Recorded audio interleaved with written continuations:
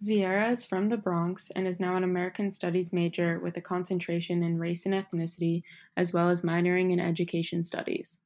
Sierra went to Manhattan Charter School for elementary school, then Democracy Prep Harlem Middle School, and Democracy Prep Harlem High School. Sierra then helped to explain the overall nature or purpose of charter schools in her experience. Big thing amongst charter schools that separates them from public schools is like this idea of building a culture surrounding discipline. So that starts with like they have like I don't even know what they call this, but like there was like a slogan of the school which was like dream big, and that stood for like each letter, it was an acronym, and each letter stood for something relating to like how they're going to carry out discipline and how we as students should like upkeep ourselves.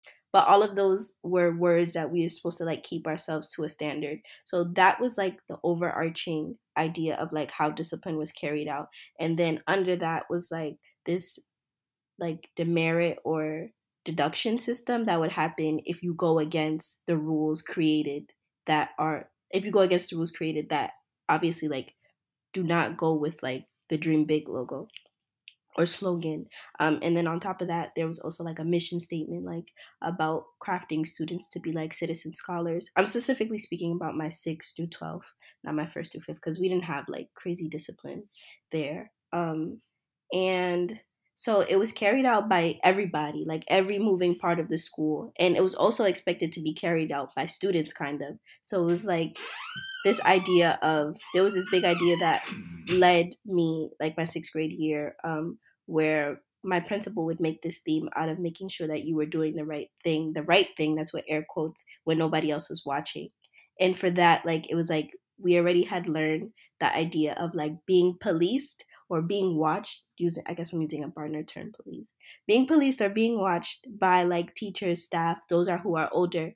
But then this idea that like he led forth with the school of like doing the right thing when nobody's watching leads to like this kind of self-policing and then like almost policing of like each other, um that existed. So discipline worked in that way. We had demerits, deductions that were given to us by the teacher. If you get 3 in a day, I think it was, you get detention the next day, I believe, or something like that. Or like these are ways you could get lunch detention. If you get too many, then you get Saturday detention. It was like levels to it, very much like any other system. It was carried out by teachers, everybody, the students themselves. We didn't give demerits, of course, but like there was like this culture like, oh, like I'm gonna get you in trouble. Like we know what we could do to get each other, like to push those buttons and get each other in trouble. So overall, it was like a very interesting experience to say the least, I guess. Sierra then gave a personal anecdote about a time she was disciplined in school and how she reacted to it. I allowed myself one demerit every day to my math A course with Mr. Stewart for picking up my pencil without asking. So when you're supposed to when you drop a pencil, you're supposed to put a one signal in the air. I believe that was a signal for picking something up off the floor. I don't remember. You're supposed to put a signal in the air, and then you wait for permission from the teacher to then pick something up. So when my pencil would drop, I would never I would just pick it up on purpose so that he can give me that one demerit. So I guess maybe that's like a weird way of us or some students, like shifting things in the name of the system. Because I think it works both ways. I think we definitely would, once you created a reputation for yourself, I think that happened like your first month or two there. Like teachers know who they want you to be in that space and who they'll allow you to be in that space. And then from there, it's just like, it's over. Like once you gain that reputation, it's kind of hard to bounce back. And another weird thing I feel like is a part of that, that discipline culture is like trying to like pivot or change whatever reputation you have if it's not like the preferred one. So that was a big thing too, but it was just always weird because the parallels between like democracy prep as a school and like I guess like our democratic system over at large in terms of how they deal with like discipline and like policing is that it's very hard to retract that negative reputation that you have once you made it, even when they try to make it seem as if they're creating ways for you to exit. In speaking on the idea of policing within schools, Zyaira then explained how her school incorporated the ideals of broken window policing into the framework for how her school was going to be run. We were expected to they had us read that article literally and said this is how things are going to be from now on. We're going to focus on little things so that they don't end up for bigger things. And I'm like, there's no way you're literally using this racist policy that was specifically made to, target black and brown students from poor communities, literally us, and you're going to bring that into our school setting. After recounting the details of her school's dress code, the uniforms they had to wear, and the specificities of how they were to wear their uniforms, Zyaira shared the routine of their daily uniform checks in the morning before classes, and a personal story of her experience being dress coded.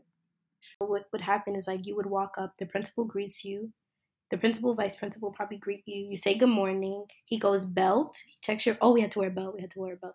He says belt.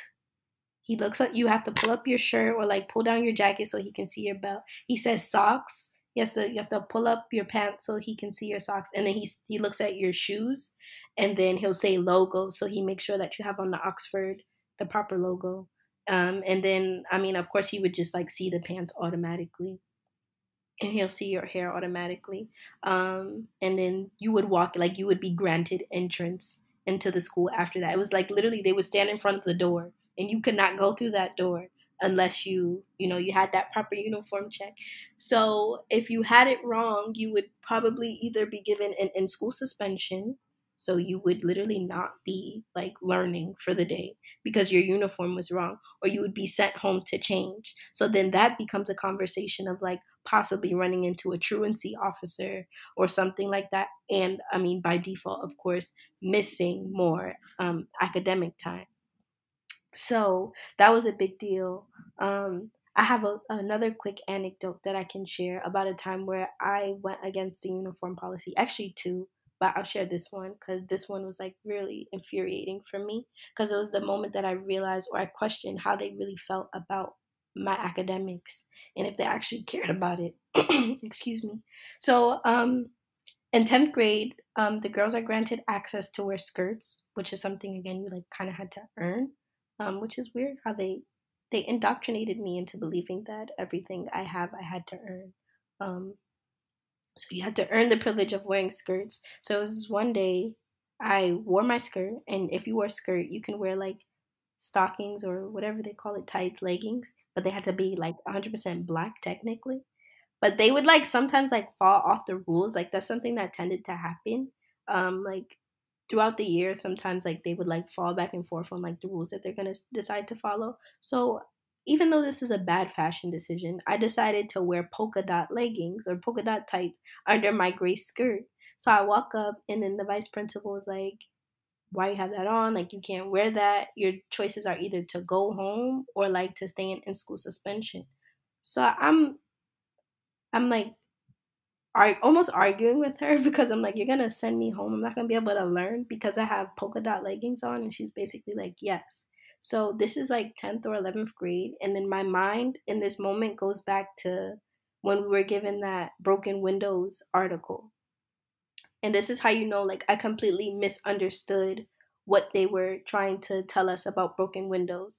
Because for me, I understood broken windows as this is what I told her. I was like, well, what about broken windows? Like, this is what you guys do. Like, you guys go back and forth on like when you're gonna decide to like follow rules. That's what I thought broken windows was. I thought it was like on their end at that moment. Like when I was in high school, I thought broken windows was a conversation of like them starting off by like ignoring something, and then like they keep ignoring and never do anything about it. But what she told me in that moment, she was like, no, that is not what broken windows policing is. She said broken windows policing is about us honing on infractions like this, like you not wearing the proper tights, and you needing to be sent home so that you don't end up, I don't know, like in a fight or dropping out of school later. And I'm like, oh, like I just had like that whole moment, everything came together. So that's what uniform was like. It was crazy. It caused me to like that moment, like I literally like I cried. Like I was so upset and frustrated because I didn't have the vocabulary the language, or I did, honestly. I'm not going to say that. I had the vocabulary. I didn't have the vocabulary that they wanted me to have to explain how I felt about the situation and to properly like go against it. So that's what uniform was like. It was sick. It was. Then, reflecting on the rules and regulations put into place within her school, Zyaira spoke on what she felt the purpose her school's rules served in the content of greater society and what the motive behind those rules were. I think their intent was to, as their mission statement goes, craft young citizens, scholars to go to the college of their choice, something like that. That's basically how it goes. Um, they wanted us to, again, like I said before, bridge. They wanted to aid us, which is weird, in bridging a gap between our lives as, I guess, like young, low income students, whatever. It's like kind of like this savior kind of complex that was going on. That was their intent, to like teach us how to be quote unquote professional, teach us to be like citizen scholars, like global thinkers, all of that stuff. And it was like the idea of it, I guess, is supposed to work, but it just doesn't. Like, there's just something inherently like wrong about like white people coming into these spaces and like doing stuff like this. It just does not work. And it didn't work. Well, it kind of did. It's weird how it works. Again, like I said, it's like the survival of the fittest kind of thing.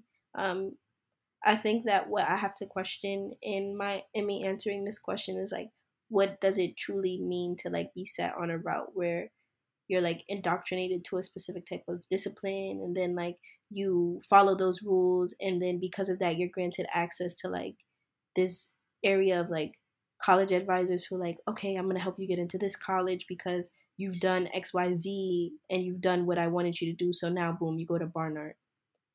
So when answering questions like that, it's always difficult because I'm very aware of like the ways in which I've been like privileged um to have that opportunity, but then it's like, you know what I'm saying? Like, it shouldn't be like that. Like, it shouldn't be five students and then they know that at the end of the day only like one student is going to be able to do what they want them to do, or like follow these rules and stuff like that.